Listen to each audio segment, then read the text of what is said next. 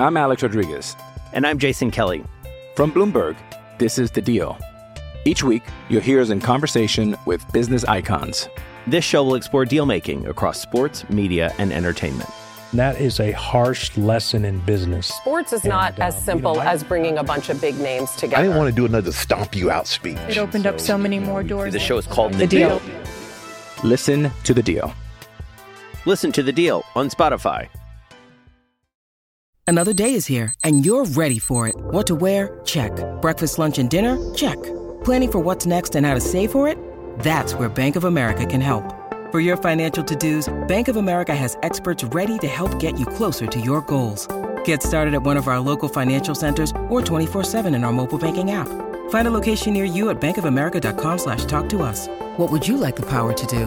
Mobile banking requires downloading the app and is only available for select devices. Message and data rates may apply. Bank of America N.A., member FDIC. Jewelry isn't a gift you give just once. It's a way to remind your loved one of a beautiful moment every time they see it. Blue Nile can help you find the gift that says how you feel and says it beautifully, with expert guidance and a wide assortment of jewelry of the highest quality at the best price. Go to BlueNile.com and experience the convenience of shopping Blue Nile, the original online jeweler since 1999. That's BlueNile.com to find the perfect jewelry gift for any occasion. BlueNile.com.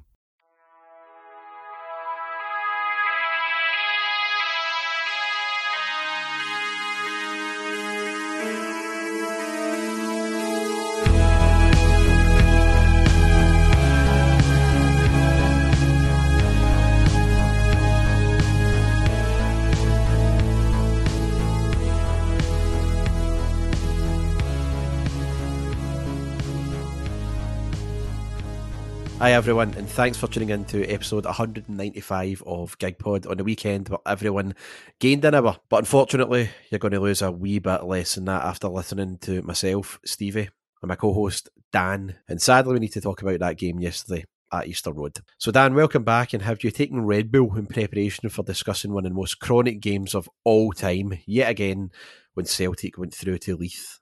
Well, hello, Stevie. It's good to be back, albeit I wish under better circumstances. I'm actually off the Red Bull at the moment, to be honest, although I did have a few stronger refreshments, shall we say, last night doing that local. It was, of course, a Halloween-themed party, a costume party, if you will. And as we discussed off air, Stevie, I did dress up as Danny McGrain because I just went round there in my ordinary clothes. But boom, boom. That is comedy. And it's not going to get any funnier from here, folks, I'm afraid. We might as well just wrap it up here, brother.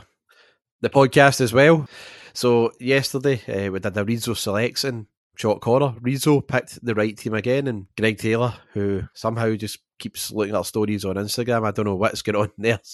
Dan, you know all about this. He's obviously telling Brendan to pick the team that Rizzo selects. I personally thought the manager got the team spot on. You could maybe argue that Tomoki Iwata could have been in there, but I think Bernardo, considering how well he played during the week, the manager was well finished rights to choose him. Didn't really think he put a foot wrong, to be honest. But what was your thoughts when you saw the lineup there? Did you think it was a bit of a risk, considering that team were pretty dead in their feet for 60 minutes onwards in the Champions League match during the week?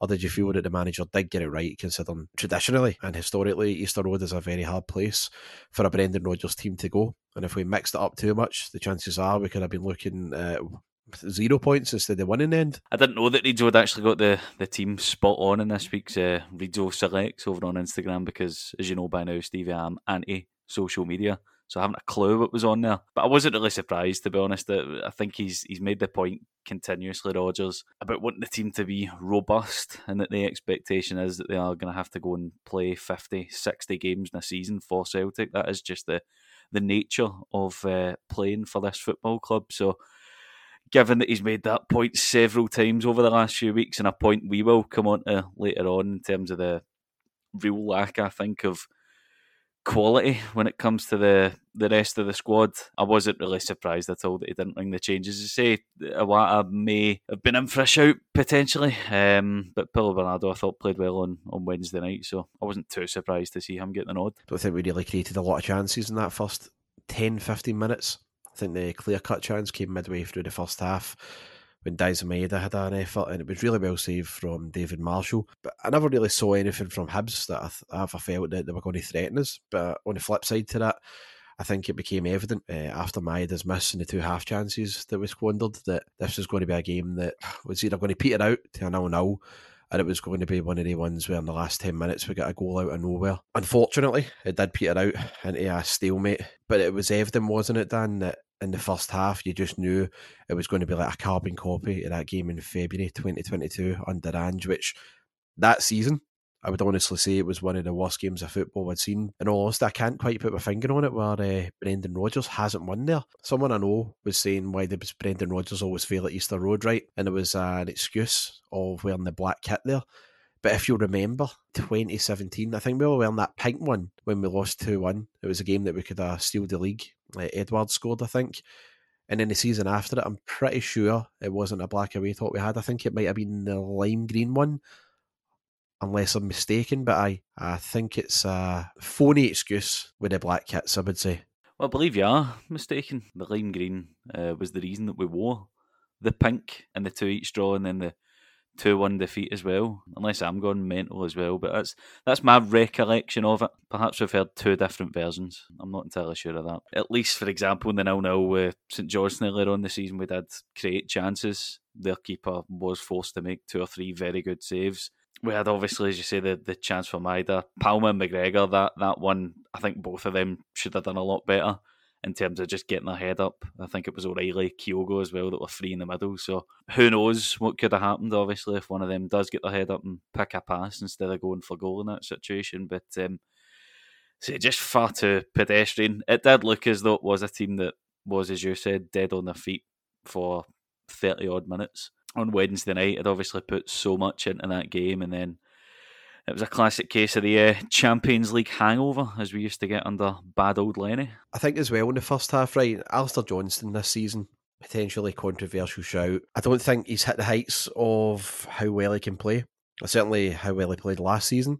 Granted as well, he's coming back from a serious injury too in pre-season, so I'll give him his due there. That said, even a half fit, out of form AJ is way better than Anthony Ralston. And when Johnston went off and Ralston came on, that's when I started thinking, right, I think we're going to be in a bit of bother here. But another one I actually was reading on Kerrydale Street that Palma was doing some people's heads in yesterday, and I think he's been so effective and he's been a great player for us so far. But I can maybe see the point, because there was times where Palma was up against that right back of theirs. There was so much space for him to drive into, even in the outside if he goes and whips a ball in, for example, but he just kept cutting inside, and within this maybe the first 10-15 minutes of that game, it became oh so predictable.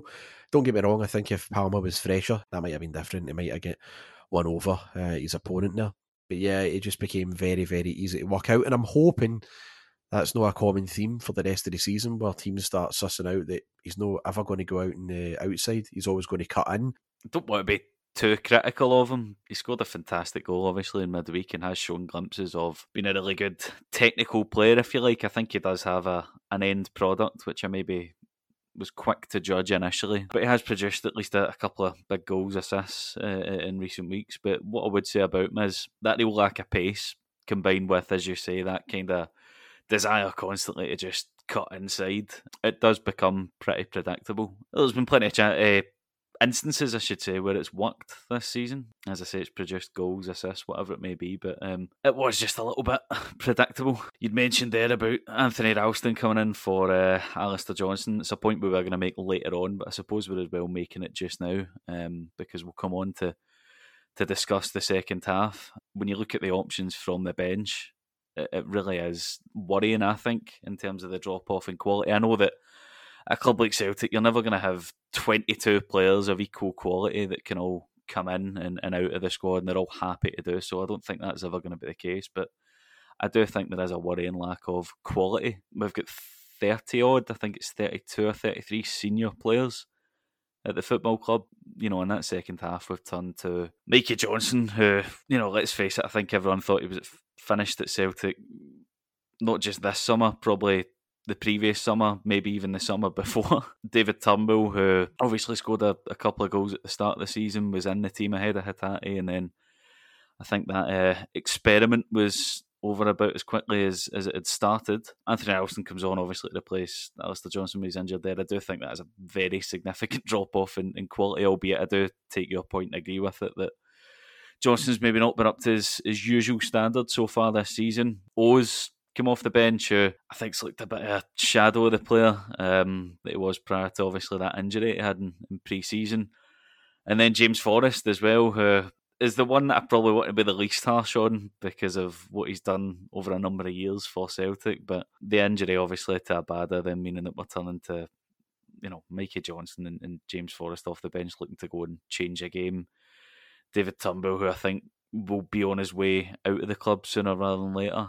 It is a massive, massive drop-off, and it is one that I do worry about going into this period now where 7 games in 21 days, as much as Rodgers talks about players need to be robust and be prepared to play 50, 60 games this season, we are going to have to rotate. As much as there's depth there in terms of the fact that there's lots and lots of senior players, I just don't think there's that quality, and I think that was evident yesterday. I don't want to be too harsh on the team, and I don't want to come across that we're being overly negative here as well. Still unbeaten away from home and still top of the league.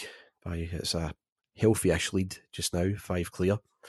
And if you look at the places we've went to so far, the fact that we've got maximum points up until yesterday, it's a credit to the manager that he's managed to get a tune out of that squad and work out who his best team are. Mikey Johnston, again, he's a player that I feel Celtic should have let go for our sake, but also his. The fact that he's now nearing 24, he's no better. In fact, he's declined massively from the player that he was when Brendan and then Lenny sort of started bringing him through in the early days, pre-COVID. I think it's unfair for him to come on to change a game. I don't think that's a position Celtic should be in. It's actually negligence, I would say, that we're in that position. Am I putting that player in that position as well to try and salvage a game for us? I think in January we need to be ruthless with guys like Turnbull and Michael Johnston, and they need to be moved on for the sake of their careers, because I think Celtic should be looking out for what's best for them, but also these guys as well have to go and enjoy their football elsewhere. They're not really going to get a lot at Celtic anymore. So yeah, I don't want to come on sort of slating these guys when they're in a position, it's a bit of a thankless position at the moment. It shows just how effective and just how good a manager Brendan Rodgers is, that he's managed to pick up pretty much until yesterday the maximum amount of points from tough away grounds, but also feel in January, this is where we'll see just how ruthless he is. If you were him, you've got to be sort of demanding that that squad gets invested in, and you're not just talking just $1 million here or $2 million there. You've got to be spending, I would say, at least minimum 5-6 million on a couple of positions there, so that yesterday, if we're in positions like that again, we're bringing in actual quality from the bench and not just punts. I'm Alex Rodriguez. And I'm Jason Kelly. From Bloomberg, this is The Deal. Each week, you'll hear us in conversation with business icons. This show will explore deal-making across sports, media, and entertainment. That is a harsh lesson in business. Sports is not as simple as bringing a bunch of big names together. I didn't want to do another stomp you out speech. It opened up so many more doors. The show is called The Deal. Listen to The Deal. Listen to The Deal on Spotify.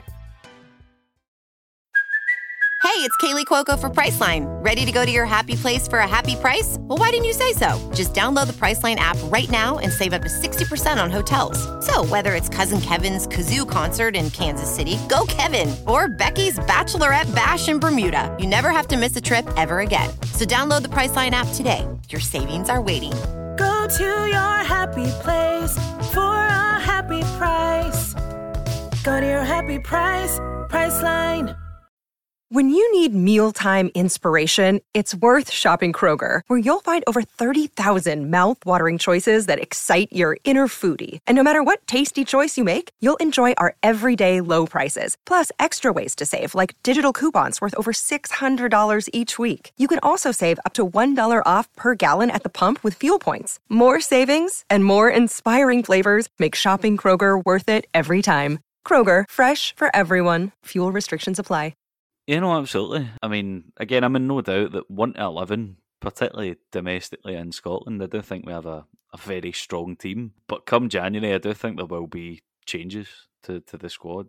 There's far too many players as it is anyway, so naturally, there'll be plenty, I'm imagining, that will go out on loan, possibly, to get game time. But in terms of the actual squad as a whole, whilst you're obviously needing to get those players out, we really do need to bring 2 or 3 in of real quality. I think, we've kind of discussed it there, but yesterday really does just go to show that when that starting 11 is underperforming, albeit obviously after the big effort that they'd put in on Wednesday night against Atletico Madrid. When you turn to the bench, I just don't think there is any player on there that I look at thinking he can come on and he can change the game for us. Come January, Brendan Rodgers will need to be very demanding in terms of bringing in real quality additions to that squad. I think the summer transfer window, with it going over old ground too much, did underwhelm quite a lot of people, myself included. I did think there'd be at least one or two more of real pedigree brought into positions and areas, which I'm sure we'll talk about closer to January time. You know, one of the big things, obviously, in his first spell here was, particularly as time went on, the kind of tension between him and the board and one or two signings that he was pushing for not being brought in. I think he does need to just go all in, as that wonderful tifo against Beersheva said all those years ago in January. And I do think they need to give him the full backing, because he's shown thus far, even in the European games as well, where we have been, as he keeps saying, very competitive, that he is a top quality manager and he can clearly get the best out of this team. But equally, he needs to be given the tools, shall we say, in order to do that and to then push on as well. Credit to him and the team so far for taking, as you say, 16 out of 18 points. Obviously, it's an unbeaten start to the season still as well, so we're not wanting to be too negative, but I do think there are positions in that squad that need to be addressed in January, for sure. I saw on a couple of forums as well today when I was having a glance before we were doing this. James Forrest was getting criticised for his miss, but what's your opinion on that one? I personally thought it was a difficult chance. The ball's coming in at a fair pace, in swinger too. He's leaning back a wee bit, and I just feel that he's very unlucky with the effort. The amount of set pieces we got yesterday, it was typical Brendan Rodgers Celtic, wasn't it? First stint as Celtic manager, we very rarely scored from any set pieces, and yet again, yesterday we could have had like 50 and you just knew that we wouldn't have scored one. It's something that we've got to work on there too. So I'll ask you first about the Forest effort. Do you think it's harsh in terms of people calling it a sitter, and what are your thoughts on us attacking set pieces under Brendan yet again, being quite lacklustre? Yeah, I do think it's a tad harsh. As I said, it's a really difficult opportunity. I think it's coming to him, obviously, at some pace on the volley. I think he is unlucky. He strikes it well enough. It obviously comes back off the crossbar. I don't think it was a sitter. Unlike the opportunity that I've sat down the other end in the second half with Martin Boyle, I believe it was. I think that was far more of a sitter than the opportunity that Forrest had. But yeah, in terms of the set pieces, I mean, it's particularly for those bigger games in Europe as well.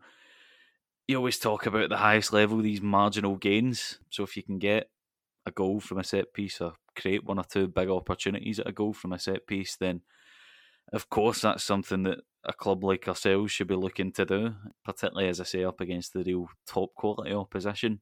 So I do think it is an area that would need to be addressed. I think defensive set pieces is another one. Obviously, we've lost a few poor goals off of those. So just in general, I suppose it was a criticism of Rodgers as well this time at Leicester, was that they lost a lot of goals at set pieces and were perhaps pretty ineffective at the offensive ones. So it's something that's maybe followed him, as you say, in his first spell here and then at Leicester, now back as well. So it definitely is an area, I think, to address, particularly, as I say, for those big games where it is the marginal gains that we're looking for, or in a tight game like it was on Saturday. Do you put yesterday down just to a bad day at the office for the fact that the team put in so much against a top quality opponent during the week in Atletico Madrid in the Champions League?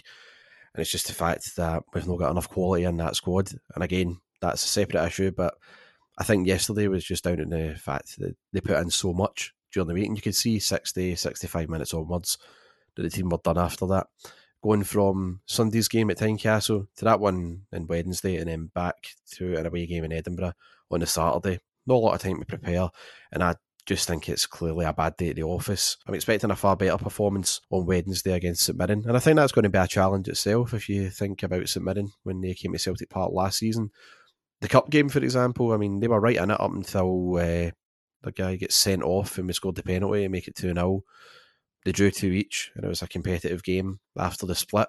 And even the 4-0 match, I mean, Celtic were excellent that evening. The scoreline maybe flattered us slightly. No melodrama from yourself, just a bad day at the office because of the effort that we put in during the week, do you feel? Yeah, I think, as you say there, it's been a big week there with all the travel going through to Tynecastle, then back to Celtic Park, then Easter Road. Brilliant, I love all that. No, I do think it was just a bad day at the office. As you say there, they've put in a lot of effort, obviously, on the Wednesday night against Atletico Madrid. That was the same 11, pretty much, given that Hatate went off so early in that game. And I mean, I certainly think that the reaction, albeit, as I said, I don't look at social media much these days, has been much less than it perhaps was for the 0-0 against St Johnstone earlier on in the season. I think a lot of people were treating that as a bit of a extinction event. But you remember at the time, Stevie, I did remain rather calm after that game, and I'll be the same after this one as well. So a bad day at the office, but I fully expect us to bounce back on Wednesday night, albeit, as you say there, it will be a tricky game against a bang-in form St Mirren side. Don't know if it's down to the fact that the nights are drawn in, as they say now, Dan, but honestly, yesterday I just felt shattered watching that game. I just felt exhausted, like the first 10-15 minutes, set the tone, Ralston coming on, and then when the subs were made, just found myself slouching into the couch. And at least in that game when we drew against Hibs in February 2022 under Ange, I had the benefit of being in the pub with Hamish, and I remember had a few bevies as well. In fact, I was a terrible state that night. I think you might know the way I ended up in a McDonald's that evening. Nevertheless, please don't repeat anything on this show. It wasn't just me, was it? It was a really, really terrible game of football. Probably the worst of the season so far. Way worse than the St Johnstone one. Yeah, far worse. As we sort of said earlier on, the St Johnstone game, we did at least create some pretty good and significant chances in the game, and really it was our finishing that let us down, and a very good performance as well from their goalkeeper on the day.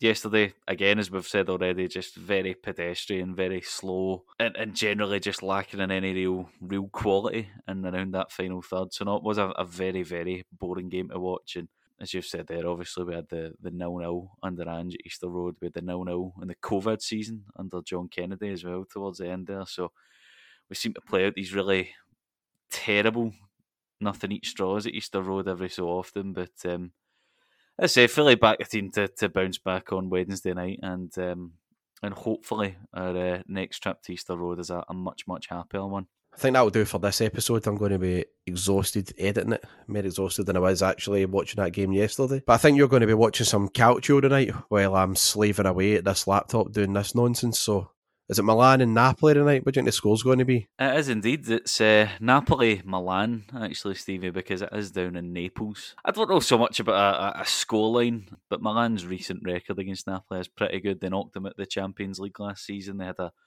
win in Naples in the league last season as well. So Napoli not really looking like the team of last season, albeit AC Milan are doing in midweek. But that can happen. But I expect them to bounce back. I think Milan will pick up a big 3 points down in Naples this evening. Thanks to Dan for coming on. I'm sure me and him will be back at the pub doing an Only Here for a Visit this week or maybe next week, certainly before he goes to Tenerife again. Hopefully he comes back from it alive and well. You can listen to us on every podcast platform, Spotify, iTunes, Podcast Addict, wherever you listen, we'll be on it. All you need to do is search Gigpod, and thanks very much for all your downloads and listens lately. It's really appreciated and it's helping us out a lot. Thanks to Greg Taylor for listening to the show as well. What a guy. We'll be talking to you on Tuesday when myself and Rizzo, as I say, drop a wee special episode for Halloween. So until then, see you later on, and hail hail.